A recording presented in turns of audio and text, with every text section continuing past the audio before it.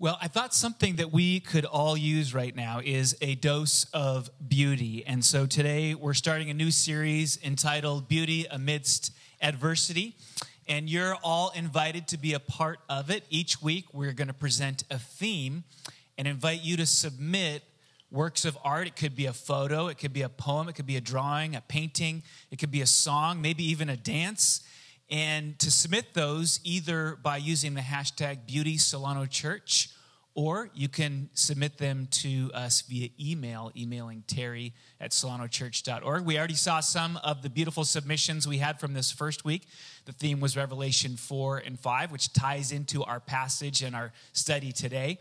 And then at the end of the service, I'm going to be giving you the theme for this coming week. And I hope you'll really participate. Maybe use this as a way to kind of dig into the way in which God works through beauty to connect you to himself. I know some of us come kind of more from the engineering side, and some of us have that really artistic side. Some of us are both. I don't want to make a bifurcation there that doesn't exist for some of us. We all need some element of it, and maybe this is a way for you to express your relationship with God. And we want to share it. We want to be a part of it this week. So get those submissions in. Again, the theme's going to come at the end of this sermon, worship service today. So Janet Martin Soskasi writes this: in our stammering after a transcendent God, we speak, for the most part, metaphorically or not at all. In our stammering after a transcendent God, we must speak, for the most part, metaphorically or not at all. It's kind of a fancy way of saying that we learn about the God that we can't see through the things that we can see. We learn about the God that we can't see through the things that we can't see. Jesus told stories. He told stories of fields and buildings and treasures and coins and pearls and sheep. And through those kinds of stories, he opened up a window for us to understand who God is. I used to think it was beautiful coincidence that so many of the elements of the natural world could show us something about God. And then my view morphed into something much stronger. It's not a coincidence that the elements of the natural world can show us about God. In the Christian understanding, that's their very purpose. Their very purpose is to show us about God. God made the entire universe to reveal to us the nature of who he is. Romans 1:20. For his invisible attributes, namely his eternal power and divine nature, have been clearly perceived ever since the creation of the world in the things that have been made. The entire universe provides the mental furniture for us to begin to understand who Jesus is, who God is. There's something about a bee that helps us to know who God is. There's something about the ocean that helps us understand who God is. There's something about a sunrise that helps us to know about God. There's something about a sunset. There's something about a mountain. There's something about a tree. There's something about a field. There's something about the flowers. There's something about a dog that helps us to know who God is. I take it on faith that there's even something about a cat that helps us to know who God is. In fact, if you have an idea, go ahead and put that in the chat box. You'll be able to teach me and instruct me a little bit this morning. We come to know who God is by the things that he has made, in part. I don't think we can talk about beauty without understanding this larger framework of creation. Our subject today is the beauty of God. And I'm saying that even though we are surrounded by beautiful things that are natural and things that that people have made using the natural things that sometimes capture our hearts and make us ache because of their beauty. Even though we're surrounded by things like that, the most beautiful thing is the Lord. The most beautiful thing, the ultimate beauty, is God himself. And that's because God made beauty. Beauty is a subset of creation. God invented beauty, and it's intended, as we saw in Romans 1:20, to be one of the markers, one of the arrows that points to the nature and the character of God. And in fact, we find it's difficult to explain the existence of beauty in the universe apart from the existence of God. And David seems to understand. I'm talking about King David from the Old Testament seems to understand that God is the ultimate beauty when he writes this psalm, which is our text for this morning, Psalm 27, in particular, verse 4. David writes, "One thing have I asked of the Lord, that will I seek after, that I may dwell in the house of the Lord all the days of my life, to gaze upon the beauty of the Lord and to inquire in his temple." A couple of things that can be said about beauty this morning. And the first one is that beauty is a magnet drawing you close to the Lord. Let's imagine David in that moment he's describing in Psalm 27 where he's in the temple. He was actually in a tent because you remember the temple made out of stone didn't appear until after David. Solomon, his son, stewarded the process of building that temple. So David was in a tent, but they referred to it as the temple. And if it was a tent that was like the one that Moses created, then it looked something like this. Very beautiful, especially if you can imagine in that day. Although I would imagine since this tent had to be taken down and moved, there was probably a more permanent one now for David, which must have been, I would imagine, even quite a bit more grand than this particular tent that we know about from the Old Testament. Eventually, this tent would become the first temple, and then it would become the second temple, and then it becomes a picture of what heaven is like. And all of the artifacts in it speak to the nature of God. They stammer, in a sense, after the attributes and the nature of who God is. And so there's David. He's in the middle of this temple, and there's this tremendous swirl of activity that's going on around him. If you read the rest of the psalm, and the call to worship this morning contained some element of this, it describes how David is facing all kinds of adversaries and armies and war and attack. And in the middle of this swirl, he breaks off and he goes into the temple. And it's like all he wants to do in the temple is to gaze upon the beauty of the Lord. That's the one thing that matters to David. Very strong statement that he writes in this psalm. One thing have I asked of the Lord. One thing. One thing. It's the center of his desire is to be in the presence of God and to gaze upon the beauty of God. It's the only thing that matters to him right now.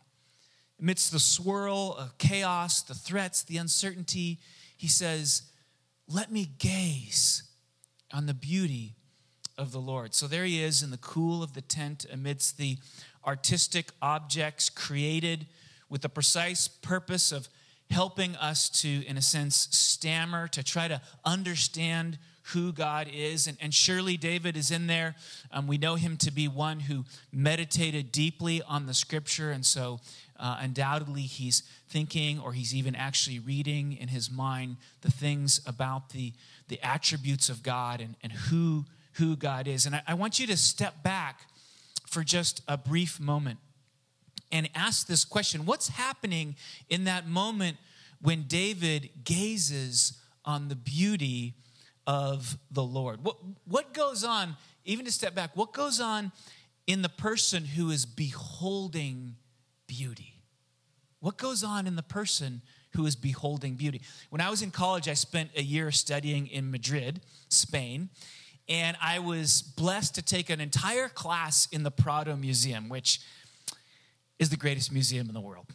I know some would argue with that, but I love the Prado Museum. And I developed a taste for that moment when you stare into a painting and you find yourself captivated by what it portrays. The things that you value, the things that you cherish, the experiences that you have had in your life are given life in this painting, and there's this incredible sort of magnetic connection that takes place as you stand before this work of art, this painting, and your synapses are firing, and sometimes your heart even starts beating, and it's difficult to describe what happens inside of us when we place ourselves in front of true beauty. Now, I know some of you don't have that experience with painting, and I totally get that. But there's something in your life that you've been in front of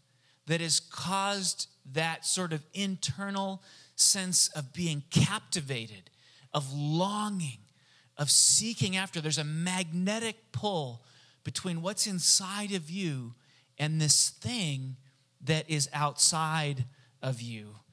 I remember in the Prado, and then I've had the blessing to go back and to go to other museums, and when I have that experience, I want to buy that painting, right, a copy of it, and I want to put it on my wall in my house so that I can repeat that experience of gazing into the beauty, of beholding the beauty, and having that response, that magnetic attraction to it. There is something in you that is magnetically drawn to the excellencies, the beauties, the attributes, the qualities, the forms, and here we are in this realm of stammering of God. Because you are made in the image of God. You like the same things that God is because he made you in his image. And so when you truly behold the attributes of God, there is something inside of you that aches and longs to draw near. God is everything that is desirable. There's a lock in your heart, and God himself is the key. And David understood this. He elsewhere says, Psalm 73, verse 25, "Whom have I in heaven but you? And there is nothing on earth that I desire besides you." As amazing as earth is, right? There is nothing on it that satisfies in the ultimate sense that God satisfies. And this is kind of mind-boggling. As amazing as heaven must be, right? With all of its perfection and the absence of sin and the glory and the beauty, as amazing as heaven is, there is nothing in it that compares to the actual presence of God. That's what makes heaven heaven, ultimately, is because it is the place where God is most fully manifest in all of his beauty. See, God's embedded in us this magnet, and it looks for beauty. And he's the fulfillment. He's the genesis and the fulfillment of that longing and that search. And that's why there can be that sort of captivating ache and longing when we finally behold the goodness of God. And it's one of the principal ways that God pulls us into relationship with himself, is when we have that moment of magnetic attraction to the qualities and the attributes and the characteristics that we recognize are perfect. We see them in the person of God, and we are drawn to them. We recognize that he is, in fact, the genesis. That's the very creation of all beauty, and then the fulfillment of all that is beautiful and all of the longings that we have in ourselves. And so beauty is a magnet drawing you close to the Lord. And when you experience the moment like David is describing in Psalm 27 here, you cry out, God, I want you.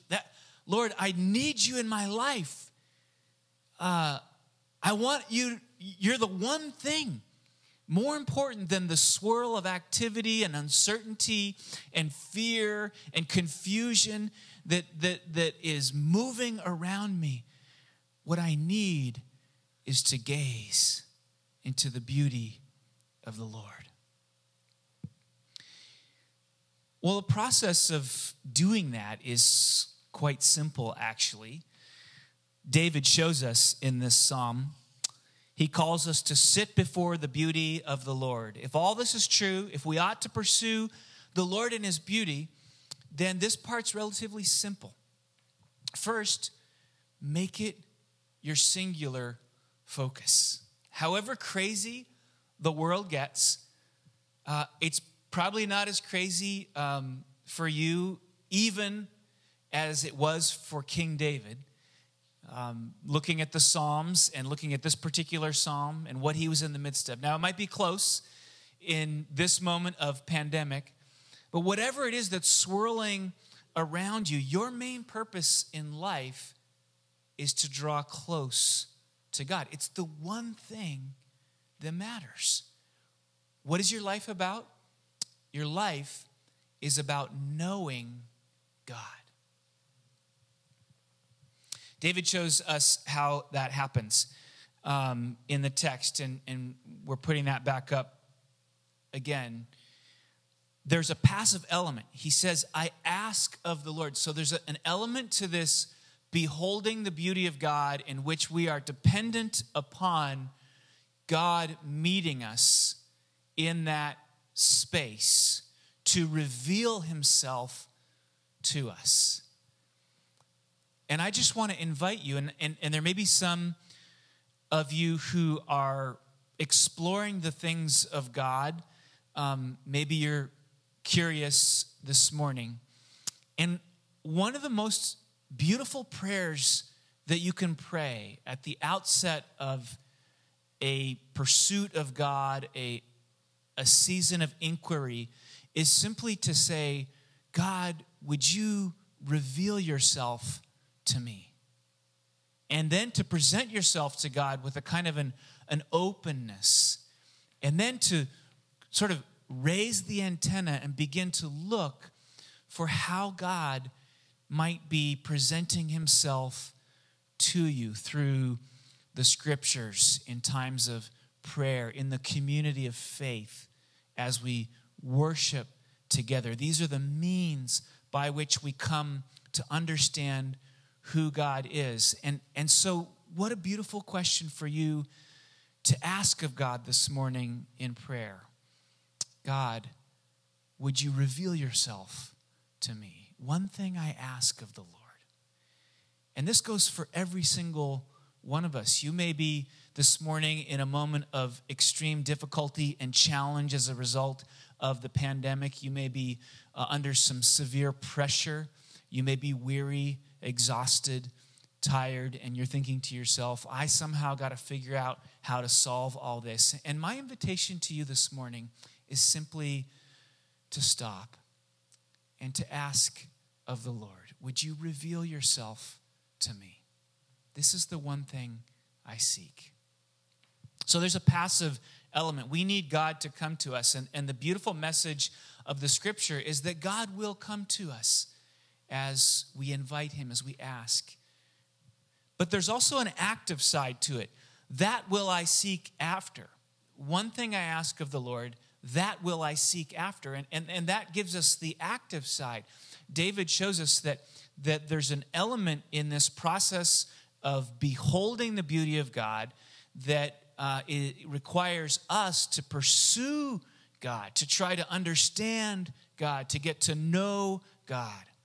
And that's the active side. So it's both the God revealing himself to us and it's us pursuing. It's a both and. It's not an either or. One of my favorite illustrations for discipleship generally is the sailing illustration. Some of you will have heard me share this before. If you want to cross the ocean and you set out on a boat and you try to row, in other words, you're trying to do it entirely in your own strength, you'll probably perish midway across the ocean because you don't have the strength to get all the way across. If, on the other hand, you don't use strength and you just throw yourself to the winds and you get in the boat and you just let it drift, you'll probably also perish because you'll be wandering around in the ocean just tossed back and forth. But if you get in the boat and you hoist a sail, which requires some participation on your part, that's a reasonable work you can do. You can hoist the sail. But then you wait for the blowing of the wind, which is something you can't control. That is from outside of you. And you wait and you capture in those sails the blowing of the wind. And I just love that imagery as we think about the relationship between our active participation and our passive waiting as we grow in our relationship with God. There are things we can do. We can't make the wind blow, but we can set out the sail so we can catch the wind as it comes. And David gives us a kind of a picture. I ask of the Lord. I wait for him to blow the wind. I wait for him to come and meet me. But I also do what I can do. I seek the Lord.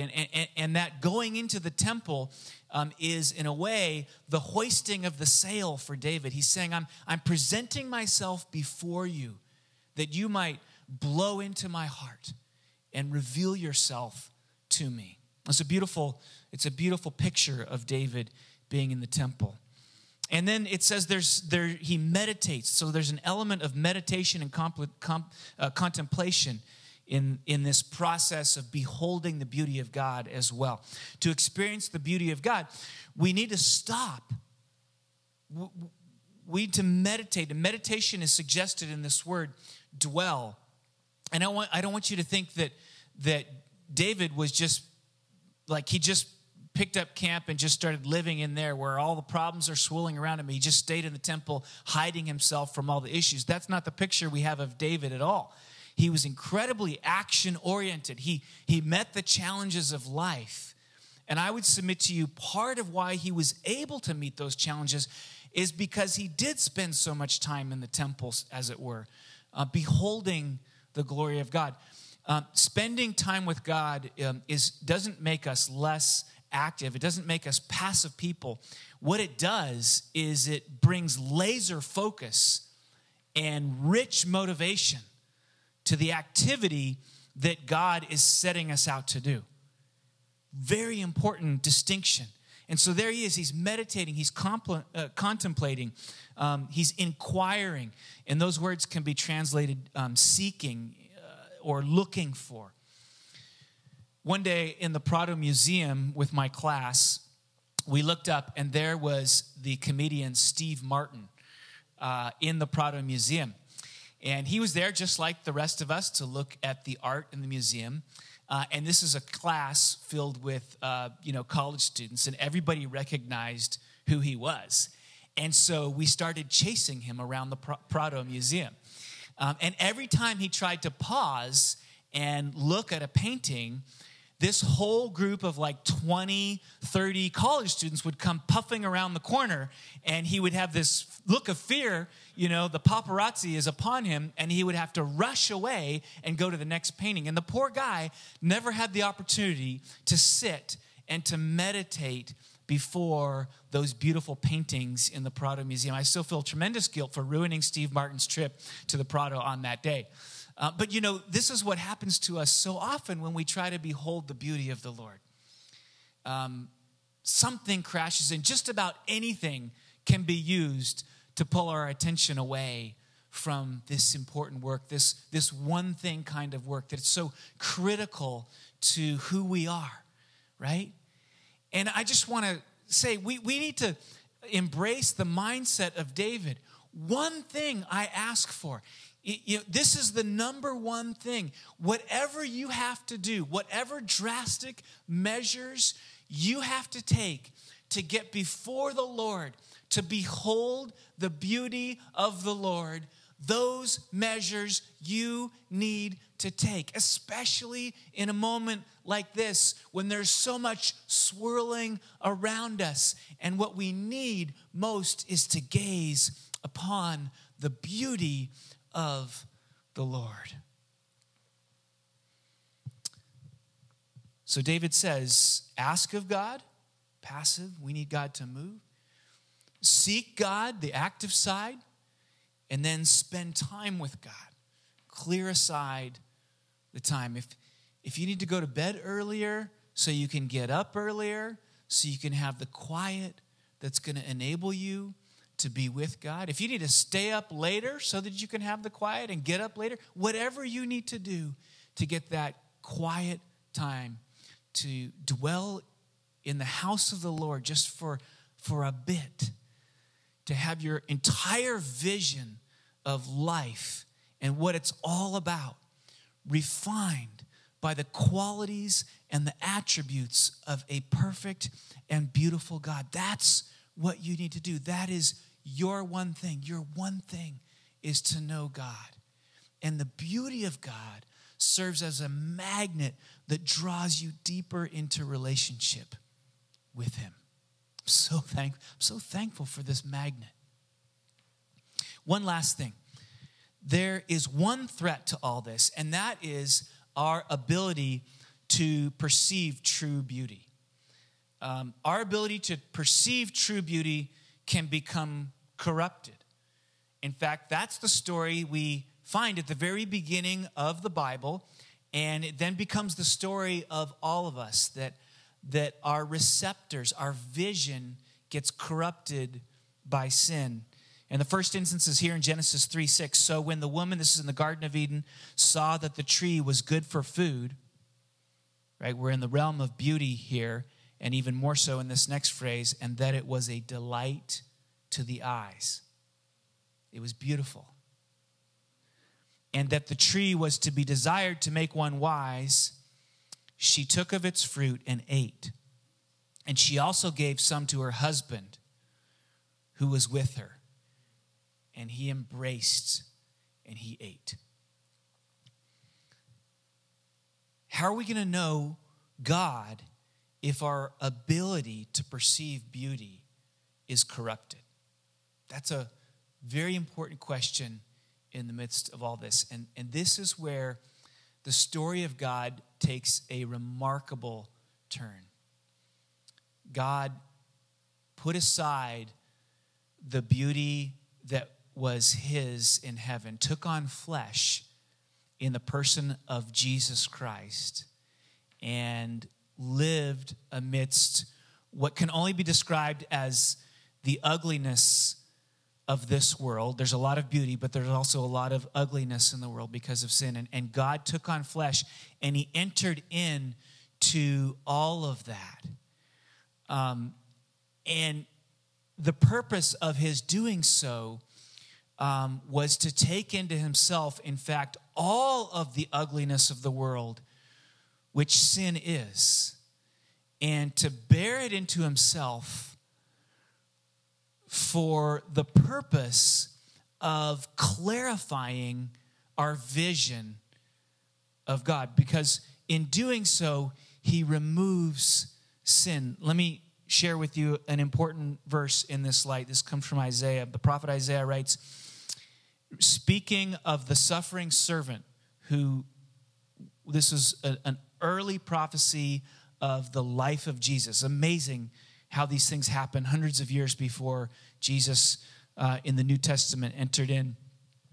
Said he, the suffering servant who is Jesus, had no form or majesty that we should look at him, and no beauty that we should desire him.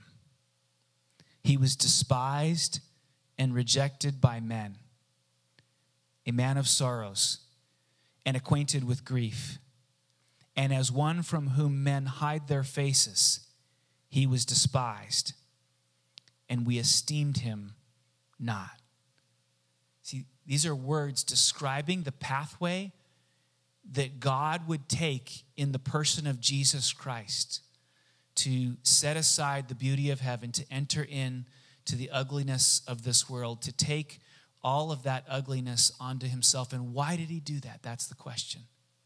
Why did God do that? And the answer is because he wanted to adorn his bride, the church, with beauty. He wanted to give his people the ability to perceive true beauty. And he wanted to secure for them a home, which is heaven, of eternal beauty. God set aside the beauty, took on the not beauty to make us beautiful and to enable us to see his beauty. So God, we want our eyes to be clarified this morning by the forgiveness of sin, which comes through Jesus Christ. Because it is our deep longing. We love to see beauty. We want to see what is most beautiful, and we know that you are ultimate beauty. And so we present ourselves to you from whatever experiences we might be gathered this morning together. Maybe this is new. Maybe it's our first time on a live stream like this, or sort of being a part of a church. Maybe it's our first time. We present ourselves to you. Maybe it's our 1,000th time. We present ourselves to you. And we say to you one thing: I ask. This is what I seek. I want to dwell. I want to inquire, meditate. Because I understand that in the deepest recesses of my being, my ultimate longings will be met in the Lord. And I really need that right now because the world is challenging. I need a dose of beauty in my life to enable me to move through the difficulties and the struggles that we're all facing. I want to have that heavenly vision to carry me through my earthly brokenness. So God, we present ourselves to you. We ask, we seek, we hoist that sail, and we wait for the wind to come and blow us to deeper relationship with you. And we long for that moment of captivation when all that you've placed in us, because we're made in your image, cries out and meets its match in you and says, you, Lord, I want you. You're everything. I long for you. I just want to gaze at you.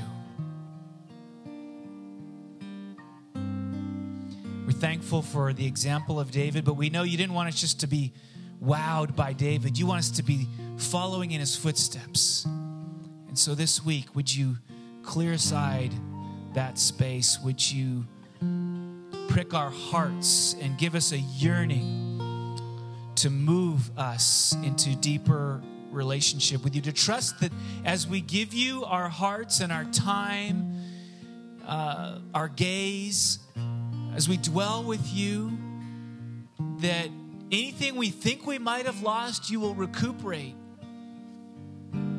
by filling us with clarity of vision and direction and insight and wisdom for life. And thank you this morning that we can celebrate your willingness to lay aside that heavenly beauty, to take up the ugliness of this world, to take on sin, to bear it on your shoulders in Christ on the cross, that you might cleanse us from sin and make your bride beautiful, as it were. And God, we want to come to you this morning in faith and say, yes, that work that you've done in Christ is a work for me to clarify my vision, to cleanse me of my sin, to awaken me to your beauty, that I might know you and walk with you. We pray all this in Jesus' name.